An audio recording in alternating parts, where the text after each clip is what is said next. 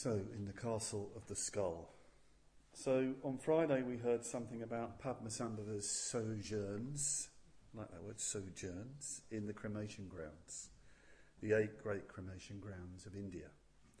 We heard about his encounters with the Darkinis, those strange goddesses, and we saw how they symbolise the release of our deepest energies so that they can enrich our spiritual practice, our spiritual life. And we saw that the cremation ground is the crucial situation deliberately sought out, where we face our deepest fears and release the energy locked up in those fears. And the cremation grounds of ancient India were also places, and I think they still are, places of initiation, instruction and teaching. They were places where you could meet the great teachers, and some of these teachers were really rather mysterious, dangerous looking characters, sometimes human, sometimes not human. Sometimes they were Buddhas, in fact, seen in vision. And these places where you would have to go, if you were going to go there with courage, commitment and dedication, were places where you received initiation, in other words, where the deep mysteries of reality, of the Dharma in its deepest sense, would be revealed. So Padmasambhava spent many years in the cremation grounds, undergoing all kinds of experiences, learning all sorts of things, transforming himself in so many ways. And the reason why he did this was very simple. He did it not just to transform himself into a perfect Buddha, all the qualities of Buddhahood, but to benefit others. To benefit others, as many others as possible, as fully as possible. To really become a great master, a great teacher. Padmasambhava is called Guru Padmasambhava because he is the symbol, he's the embodiment of the archetypal Guru. He's the Guru who is the master of all dharmas, of all the possible teachings, not just all the different Buddhist teachings which he made into a living experience, but Padmasambhava learned on his travels, not just in cremation grounds but in other places as well, all sorts of human skills and abilities. On his journeys he learned all sorts of arts and sciences, all sorts of skills like writing and calligraphy, skills like oratory. This was incredibly important in the India of that time, learning how to develop all sorts of skills as a teacher, as a communicator. There are even sort of magical practices that you could undertake to develop these skills, because you want people to come to the Dharma, not because of some egoistic thing, but you want them to connect with the Dharma, so you'd learn the rites of fascination and the skills of oratory. I was reading the other day about a great Indian tantric master named Vilasavadra, who had this incredible memory, absolutely perfect memory. Anything said to him of that was important, he remembered. Perfect recall. And this was given to him, this particular siddhi, as it's called, by a Vetala. A Vetala is a vampire. Very interesting. Very rich and colourful world, that world of ancient India. But anyway, coming back to Padmasambhava, he was learning all this in order to reach anybody and everybody. And there's actually a great message for us here. In this room, collectively, there's probably I'm certain there's a very impressive range of skills, talents and abilities, all sorts of different characters with different qualities. Very, very rich indeed. If we were to spend time going into that, we would find that we were with a very impressive group of people. Well, supposing all of that was harnessed and employed to benefit others, so that they might grow and flourish and change. This very group of people could have a very, very powerful effect, actually, on the world around us. So we need to think like this. We won't individually, in a way, become a Padmasambhava. mastering all dharmas. But perhaps collectively we could aspire to that. And this is one of the meanings of Sangha, of spiritual community. Sangha isn't just something, we don't just come together to benefit one another in the Sangha, although that's incredibly important. We don't just come together to support each other on the path. We come together to live, to work, to practice together, to learn together, to create something more than our individual parts, so that we can have a powerfully positive effect on the world around us. It's incredibly important to remember this dimension of Sangha or spiritual community. Padmasambhava then is not just the Guru, the master of all dharmas, he's also the Vajra Guru. He's no ordinary Guru. Vajra is, of course, the thunderbolt, the diamond scepter, which he holds in his hand. It's adamantine, indestructible. It destroys absolutely everything, the Vajra. So it's a symbol of reality, of wisdom, of truth, that destroys all ignorance, all unknowing. And this is what Padmasambhava's overwhelming concern is. His overwhelming concern is to destroy ignorance and all the expressions in us of ignorance, because he sees that it's ignorance that causes suffering in the world. It's why we suffer. It's why we cause suffering to others. It's why there is so much pain and suffering. At root, it's because of ignorance. And ignorance's manifestations in greed and hatred and all the rest of it. And Padmasambhava also has all the lotus-like tender love and compassion. A love and compassion that's so intense, that's so strong, it wants to break through, break down our ignorance, but also incredibly tender and kind.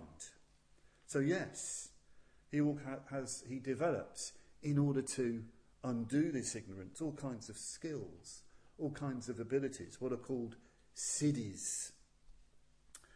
But all these siddhis, all these skills and abilities are all employed to break through our ignorance, our lack of awareness, and to bring out the wisdom that's within us. Sangharakshita describes the meaning of Vajra Guru as the no-nonsense Guru. The no-nonsense Guru, because the Vajra Guru doesn't care what he does to the disciple to break through their ignorance. He's not interested in a sense, in the disciple's feelings. He just wants to break through, break down the ignorance. That's why Vajra Gurus can be quite difficult to be around. But you notice here that some of the things I've mentioned are found in the Padmasambhava mantra that you're chanting regularly. So just to remind you of that, when we chant Om Ahum, we're invoking enlightened body, speech and mind. Our goal, Buddhahood, body, speech and mind transformed into the body, speech and mind of a Buddha. And then we chant Vajra Guru Padma Siddhi Hum. So in this way, when we chant the mantra, I've lost my page.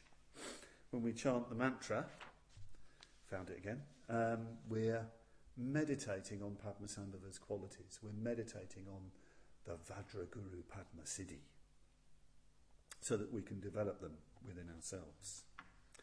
Now in this talk, I want to focus on two particular initiations and teachings that Padmasambhava receives on his journeys. Initiations in this case, and teachings into the very depths of the Dharma. And they're very mysterious indeed, these initiations and teachings, and we can only wonder at what is really going on. But hopefully in telling you about these, something will be communicated.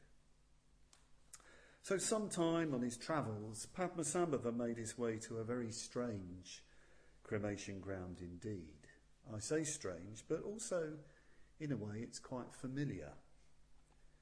He went to a place called the Cemetery of Sleep in the mysterious paths of beatitude. the cemetery of sleep in the mysterious paths of beatitude. Very vivid translation.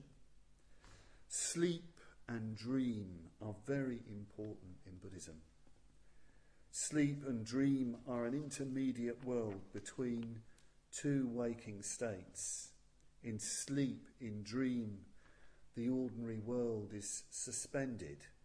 We're in a world of magical transformation where anything happens, where anything can happen.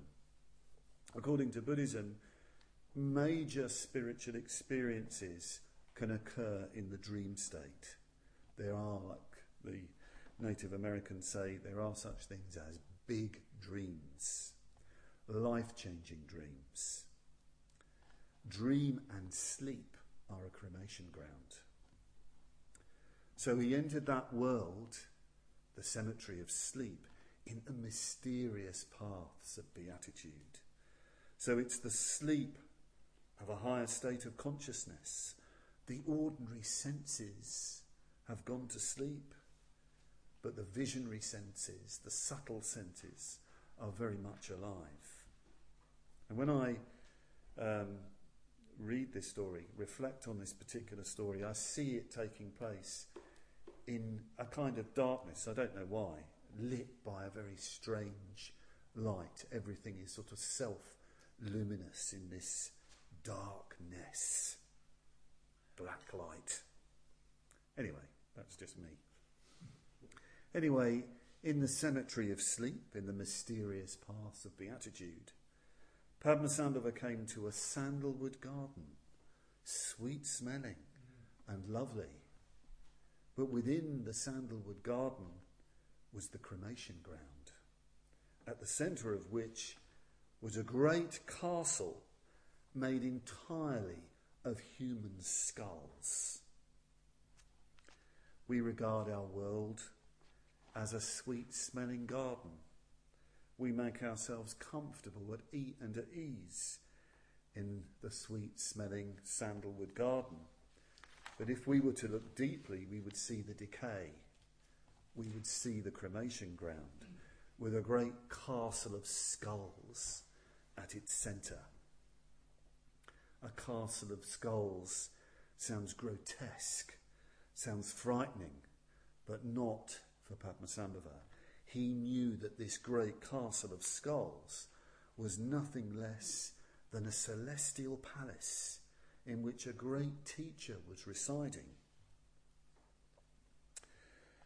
He saw, in other words, within the cemetery of sleep, a sort of palace representing, symbolising spiritual death, the death of our whole conditioned being. But it's also the place of initiation, the place of spiritual rebirth. So Padmasambhava approached the castle of the skull, but it was closed. The door was firmly locked. There was no way in, no entry. And Padmasambhava knew, in his dream, in his sleep, that unless he could enter, liberation would not be possible. He had to go in to the castle of the skull. There then appeared, these things happen in dreams, a beautiful young maidservant named Kumari.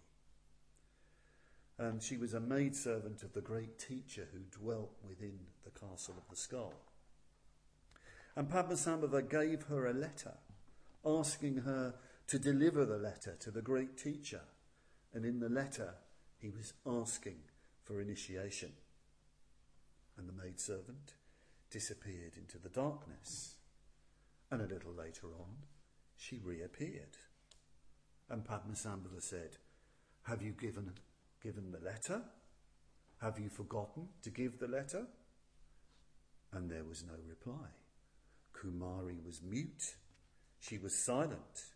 She was just busying herself with fetching water, leaving the brass water pots on the ground, just ignoring Padmasambhava. It was a very weird situation, a test, a challenge. The castle of skulls is locked, and the only human around is a young servant girl who is mute. But Padmasambhava is not to be thwarted, never to be thwarted. The great hero Padmasambhava, the great yogi. He started to rest his gaze on the water pots, his penetrating gaze. And when the girl came to lift the pots, she couldn't do so. Try and try, she could not move those pots. They were completely stuck. And then she spoke. I see that you are a man of special powers. But what about me? And she took out a crystal knife and cut herself from the chest to the navel, just opening herself up completely. There were no internal organs, no blood, no gore. Instead, in her chest, there was a great mandala, a great magic circle of peaceful Buddhas, all seated in deep meditation, all the colours of the rainbow. And in her stomach, a great mandala of blazing wrathful Buddhas, standing with all their weaponry. And Guru Padmasambhava immediately bowed down, thinking that this humble maidservant, Kumari, must be the teacher he was looking for. But she just said, I'm just the servant girl. Come inside. And she opened the door into the castle of skulls, into the palace of skulls. And there, in the flickering lamp-lit gloom, seated on a great throne made of the sun and the moon, stacked up one on top of the other, the throne of all opposites resolved, all duality transcended, sat the great red Darkini, Surya Chandra Siddhi, the magical attainment of the union of solar and lunar energies. Now, we heard about Darkinis the other day, the more worldly Darkinis, the Darkinis that represent the deeper energies in transformation. This Darkini is rather different. This is called a wisdom Darkini. Surya Chandra Siddhi is a wisdom Darkini. In other words, an archetype of enlightenment, a female Buddha, a symbol of the highest enlightenment. She is, in fact, the highest Darkini, the Darkini that is the integration, the complete focusing of all the Buddhas. She's also called Sarva Buddha Darkini. She is the integration of bliss and emptiness, compassion and wisdom, masculine and feminine, sun and moon. And she is deep red, the colour of passion, of fascination, of the intense love that draws you in, that draws you towards it. And there she was, sitting playfully on her throne, her left foot hanging slightly down, her right drawn up, and wrathfully smiling. So a wonderful smile, alluring, seductive, but with some wrath, some fierceness, as if to say, do you really want to be here? And with her long, black, lustrous hair falling down, and with a garland of skulls around her neck, and wearing ornaments, illustrative, symbolic, of the sun and moon, and holding a skull bowl filled with red nectar in her left hand, and her right hand gesturing, communicating mysteriously, communicating the truth in some mysterious way, sitting regally on her throne of sun and moon, a great queen. And immediately Padmasambhava just prostrated. He knew he'd found his teacher. And he made offerings. He'd circumambulated her. He walked around her. He praised her. He was completely open, receptive, eager to receive whatever she had to teach. He's passed through all the tests, and he could see in that temple, in that celestial palace of the skulls, he could see above her, in vision, mandalas, magic circles of Buddhas. And he entreated her to initiate him, saying, "You are my teacher. You are my guru. I don't even need to see the Buddhas. Just show me the true, the majestic and superior lake of glory as revealed in the full moon of your face." So he was really seeing her, seeing the searing beauty of her Buddhahood. And she replied, "You know that all the Buddhas are gathered in me." And then suddenly, as soon as she'd said those words, Padmasambhava began to shrink. He just began to shrink until he was a tiny syllable, the syllable hum, just vibrating there in the space before Surya Chandra Siddhi. He'd just become a syllable. He didn't panic. He didn't wake himself up out of the dream terrified, as we'd probably do if that was happening to us. He was hum, which was the essence of all his energy, quivering and vibrating.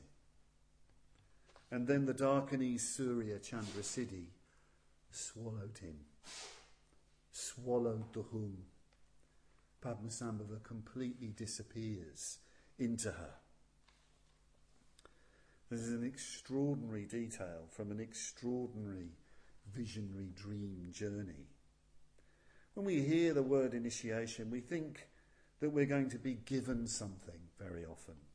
We're going to get something. The Lama, the Guru, does some chanting, rings some bells, holds up a holy water pot, and somehow something is done to us. But that's not real initiation. That's the outward ceremonial. Initiation is a transformation. Initiation is activated by your attitude. The attitude that comes from going to the cremation ground. The attitude that comes from a keen awareness of the ever-present reality of death. The attitude of intense faith, intense love for your teacher, tremendous determination and commitment to give yourself fully to the teacher, to the path. Then the teacher is activated. Then the initiation can happen. And what happens is that the teacher shrinks you to your essence. He strips you bare and swallows you. At initiation, you don't get anything. You vanish. You spiritually die. There is a wonderful Persian Sufi work, an old Persian Sufi work called the Sawani, by a great Sufi master named Ahmad Ghazali, whose brother was the more famous Al-Ghazali.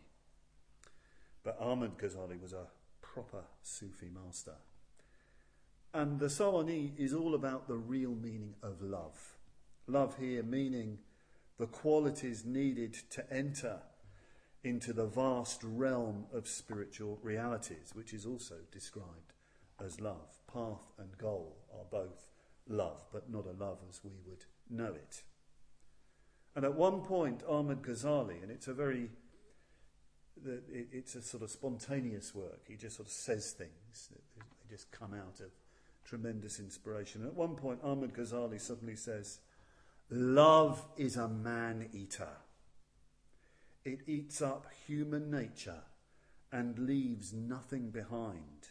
Once it devours this nature, it gains possession of the domain of the lover's being and becomes its commander."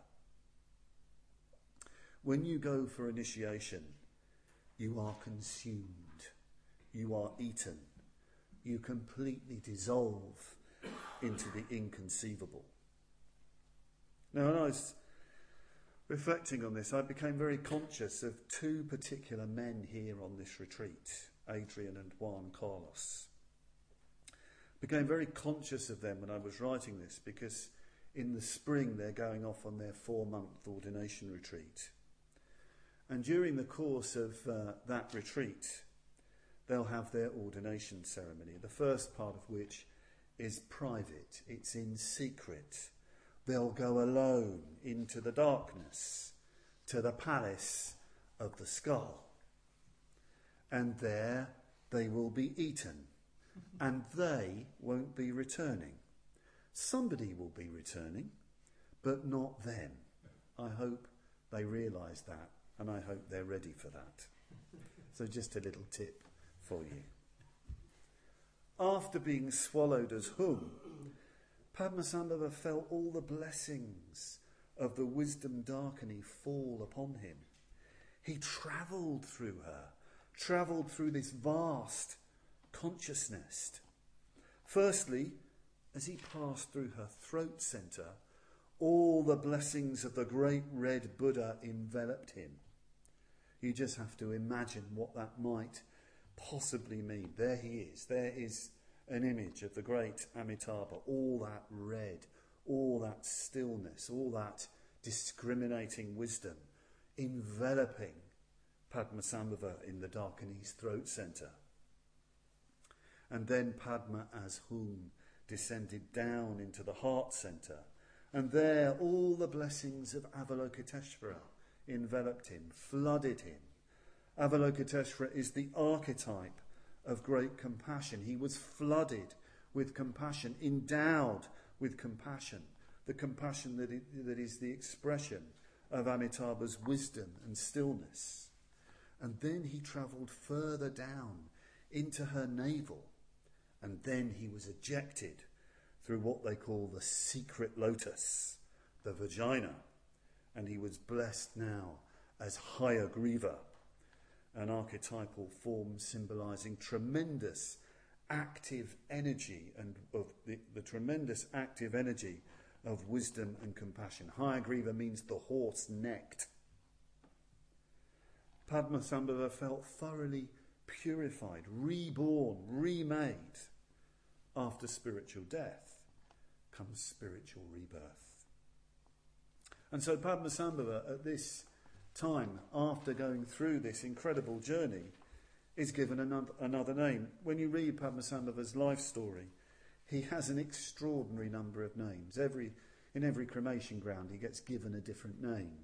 After every teaching he receives, he gets given a different name. In fact, it says he's got 8 present names, 8 secret names, 8 hidden names, 20 magic names that vary at will, all illustrative of his transforming power. Anyway, he was given the name at this time of Guru Loden Chokse in Tibetan, or if you prefer the Sanskrit, Guru Mativat Vara Ruchi, which can be translated as the intelligent youth, the one who gathers the knowledge of all the worlds. I don't know if Adrian and Juan Carlos will come back with a long name like that when they emerge from the palace of the skull. We'll have to see.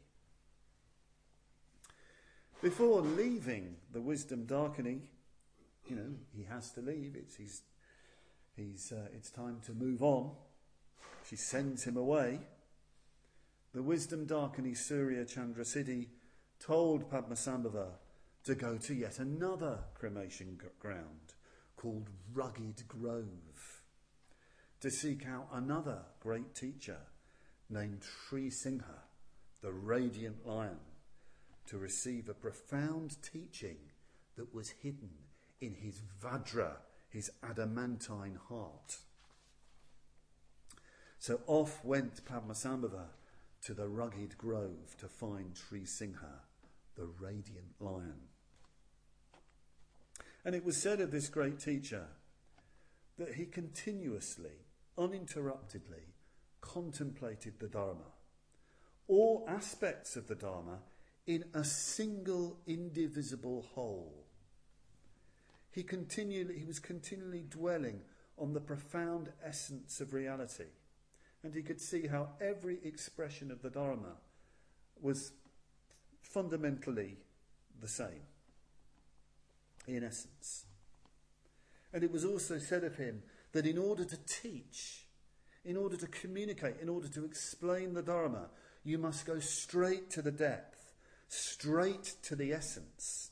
This was his rule, it was said. So Padmasambhava found this man, Sri Singha, dwelling in rugged grove, and his appearance was rugged.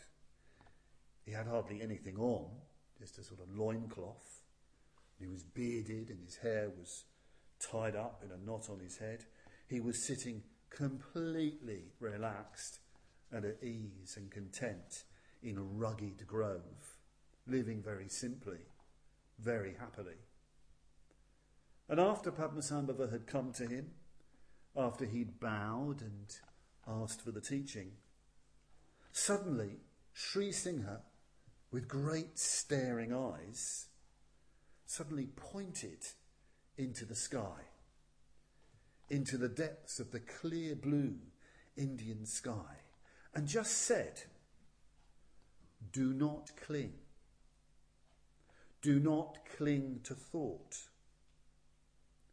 Do not cling to what arises, to what arises, to what arises. Do not cling to what does not arise, to what does not arise." Arising and liberation happen at the same time. Arising and liberation happen at the same time. Empty. Empty, not empty, not empty, strictly empty, without stopping, stopped, stopped, with stopping, forever empty, strictly empty, strictly empty, without limits above and below, ever flowing from everywhere, vital, ultimate truth. This treasure of Sri Singha will reveal itself when vision and meditation are united and perfected. This is what Sri Singha said, and after speaking, he vanished into a diamond depth. This was the transmission, the communication of Sri Singha to Padmasambhava. I think it's very significant that this transmission, this teaching comes after the wonderfully rich and colourful stories of cremation grounds and darkenings and the meeting with Surya Chandra Siddhi. All these rich and gorgeous symbols arise and pass away in the vast expanse of empty space, as all life does, as we do, as our thoughts and moods do. We need to cultivate and develop and keep that vision in all that we do. Padmasambhava is never apart from that vision. Through all his journeyings, he maintains that sense of vast space and enjoys, but never clings to the ever-changing, wondrous transformations. In our case, we so often just get lost in the details of life, in problems and issues. We tie ourselves in others in endless knots. We need to remember to look up, to look out into the rich, deep, vital space of reality.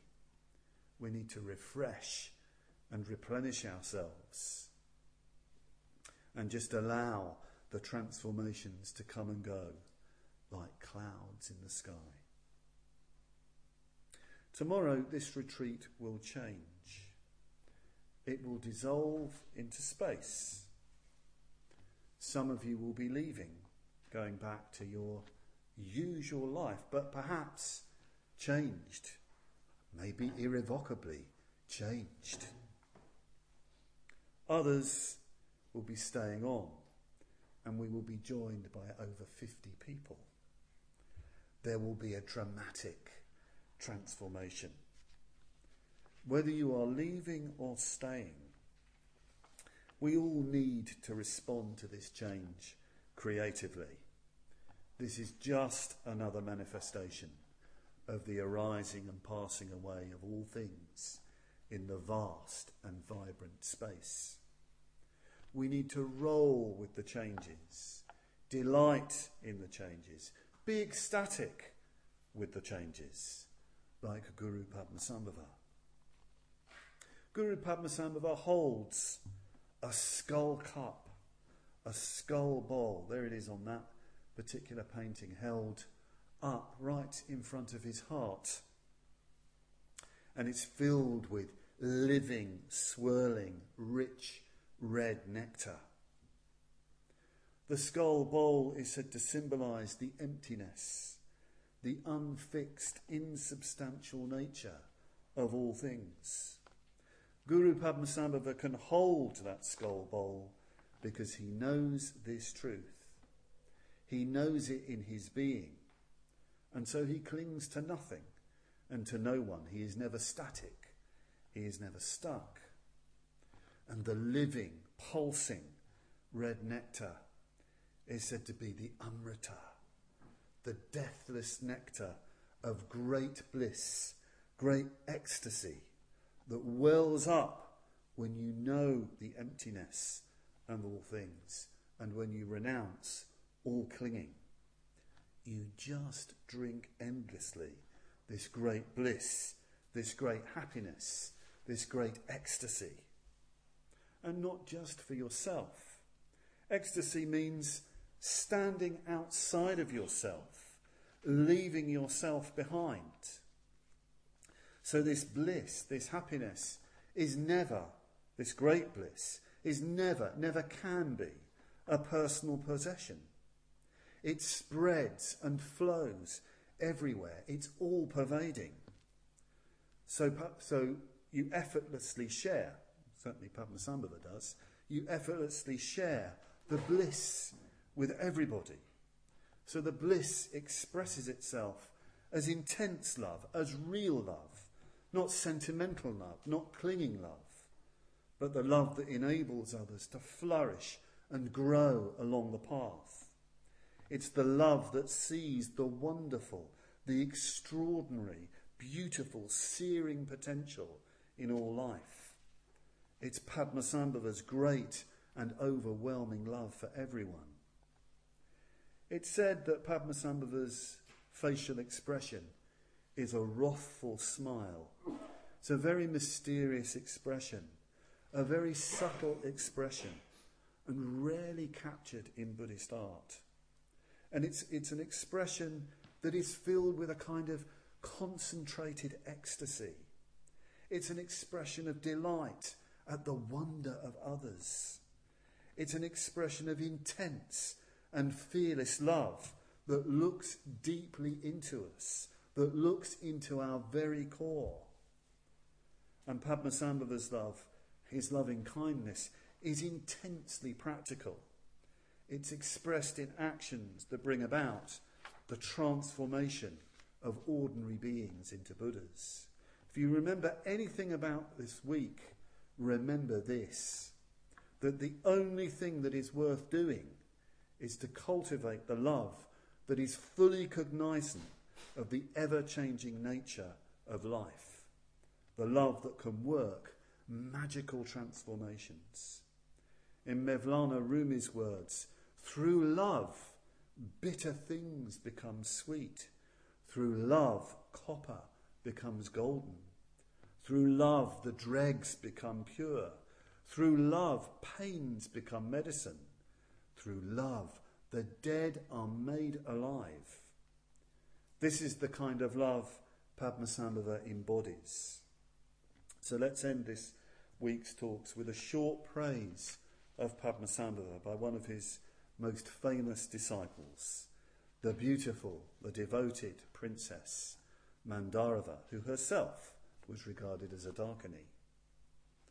Sometimes in the Tibetan tradition it's said that when you meditate on Padmasambhava, when you visualise him, when you imagine him in front of you or above your head, in order to develop his qualities, you should imagine yourself as Mandarava. Whether you're a man or a woman makes no difference. You bring the attitude of the devoted Mandarava to your contemplation of Padmasambhava. And this is what she sang. Emao, triumphant one, chief jewel among the sons of the Buddha, Buddha who has attained perfection and who is devoted to the well-being of others, who captivates all beings with the hook of grace, who is the healing power of love, dazzling, joyful epiphany, extending favour to all, placing friends and foes alike on the path to liberation, sole protection for blinded beings. Stay here with us and teach us the Dharma.